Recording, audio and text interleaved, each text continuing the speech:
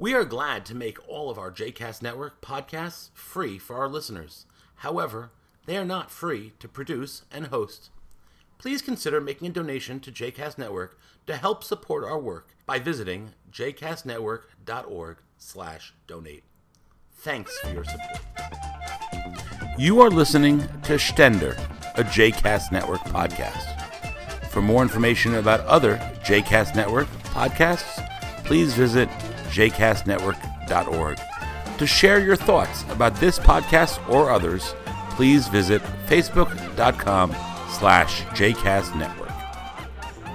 In a moment, we are going to begin Musaf, and Cantor is going to lead us in a special beginning of Musaf, which is done on the first day of Pesach, the first day of Yom Tov of Pesach. And it will be reminiscent in some sense of the High Holy Days.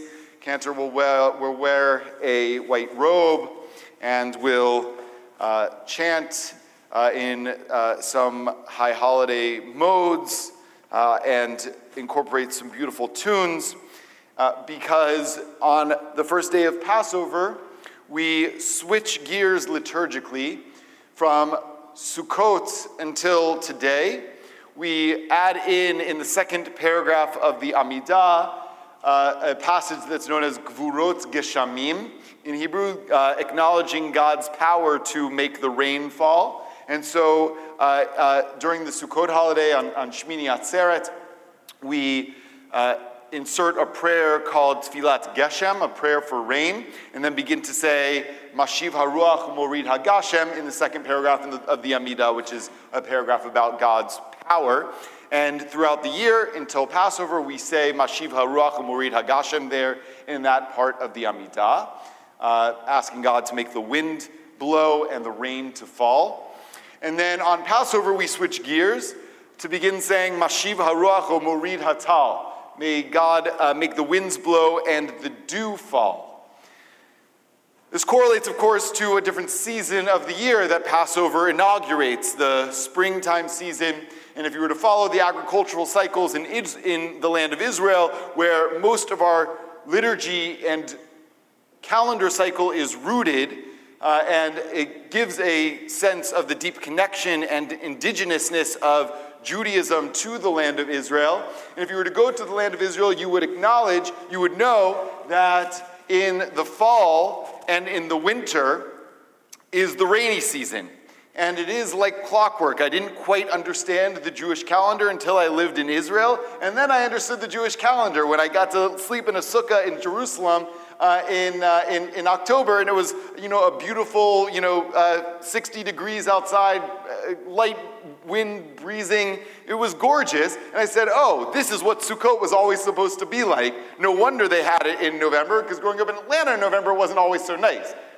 I suspect my wife grew up in Winnipeg. Sometimes there were blizzards in October during Sukkot. It's not the way the tradition intended it to be observed.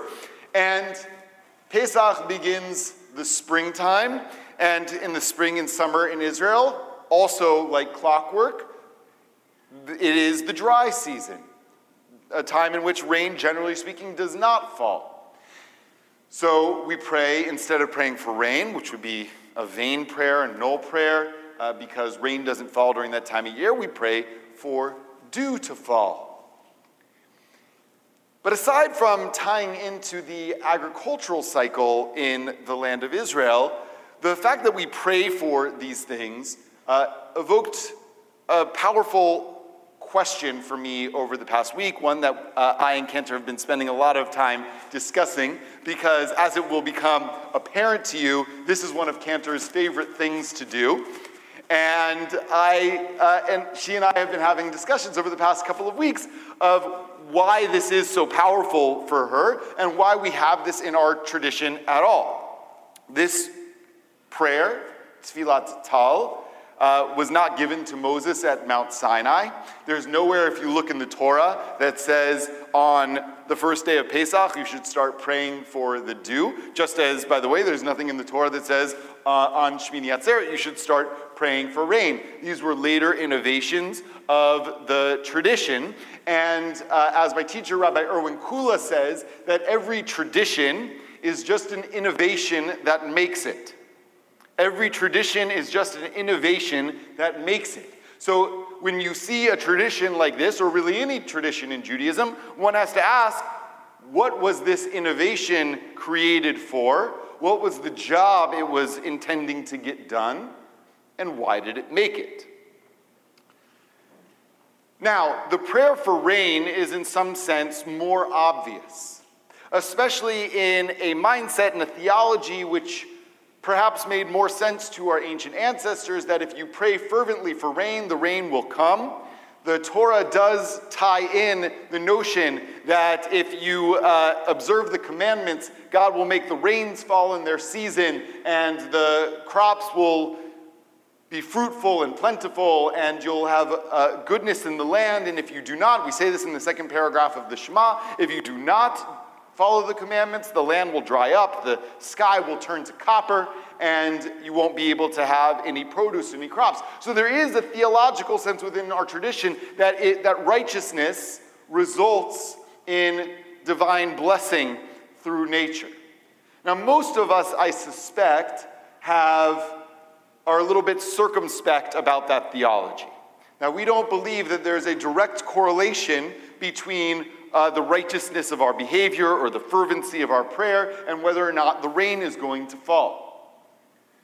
That is part of the natural cycle of things, although it might be said that, and as we continue to learn about the impact of human behavior on the climate, what we can, I think, acknowledge is that our behavior, our activities, does impact weather patterns and agricultural cycles and so on and so forth in ways that maybe were not intended in a literal reading of the Torah, but in a contemporary understanding of how our actions impact nature. I think that it provides an opportunity to give us pause and reflection about our impact on the world around us.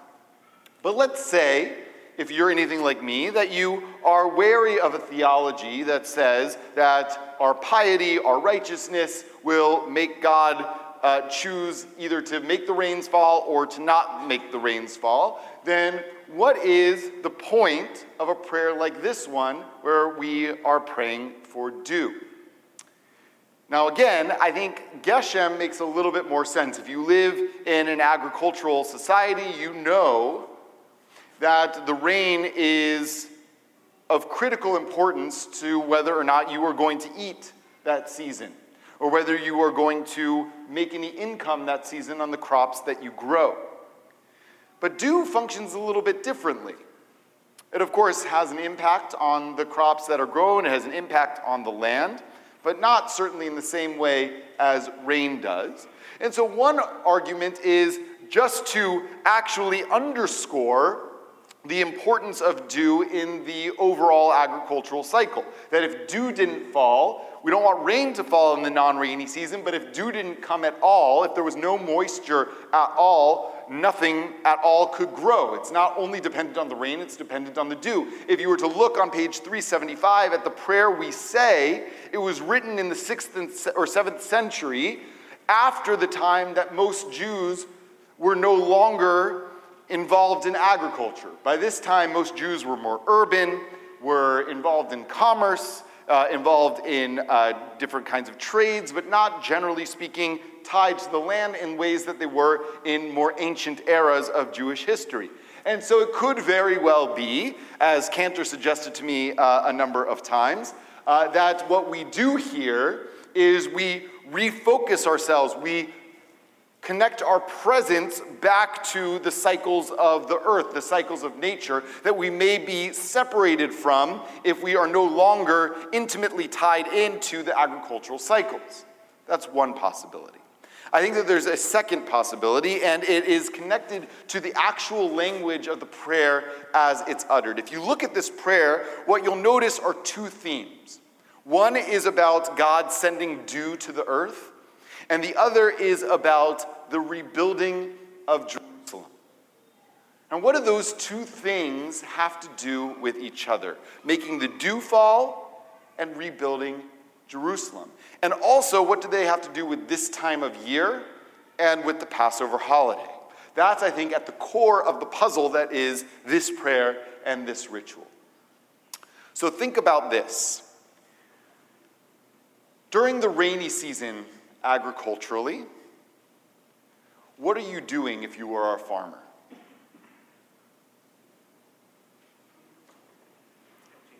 You are hoping that the rain is falling so that it'll water your crops and grow your crops. After the rainy season is over, what are you doing if you are a farmer? You are harvesting your crops. What else are you doing if you're a farmer? Tilling the soil and replanting your crops so that by the time the next rainy season comes, the rain will fall, it'll water the seeds, and your crops will grow. In other words, the rainy season is a time of hope and of vulnerability. Our reliance on forces that are in some sense beyond our control to help us have the produce that we need in order to live. That's the rainy season. But the dew season, the dry season, is a time of human agency and human activity. It's the time that we are involved in the tilling, we are involved in the planting, we are involved in the tending to the soil so that it produces crops during the rainy season. What this prayer, I think, underscores is the interplay between divine activity and human agency. It's saying, yes, there are aspects of our world and of our lives that are beyond our control. We can't cause the dew to fall. We don't cause the rain to fall. But there are some things that are in our control. If we don't till the soil, if we don't plant those seeds, no matter how much rain falls in the rainy season, no crops are going to grow. We have to do that. We have to plant those seeds. We have to tend that soil. And if we don't, we won't have any crops. And so this prayer connects two things together. One thing that depends on God's activity, but another thing that in some sense depends on human agency. God can make the dew fall. God will ultimately usher in the Messianic era. But it is also incumbent on us to participate, to partner with God in the rebuilding of Jerusalem, which in our tradition is symbolic for the rebuilding, the repair of our entire world. This prayer talks about the partnership that God invites us to join hands with the divine and build the world that God envisions us to have. We cannot just rely on God to do the work for us. We also have to till the soil. We also have to plant the seeds. We also have to do the weeding. We also have to do the building. Because if we don't, nothing can be repaired. And it's why I think, in addition to the time of year, why we chant this prayer on Passover. Because on some level, at its core, that is the message of Passover. As much as the Haggadah tries to go back on the story and have a kind of revisionist version of the Exodus story in which there is no human activity, that it's all in the hands of God, not an angel, not a messenger, as the traditional Haggadah says, the Torah tells an entirely different story, or at least a partially different story. That the Exodus was a partnership between God and human beings. Why is it that God asks Moses to go to Pharaoh? Why couldn't God just do it God's self? Because God relies on human partnership. Why didn't God just pick the Israelites up out of Egypt and bring them to the promised land. Instead, God has them join hands together and march out of Egypt through the wilderness to the promised land. Because the Exodus is about a joining of hands between God and humanity. God can do some of it, but God relies on us to pick up the mantle and carry forward in the work as well. We'll pray for dew, and we'll pray for the rebuilding of Jerusalem, recognizing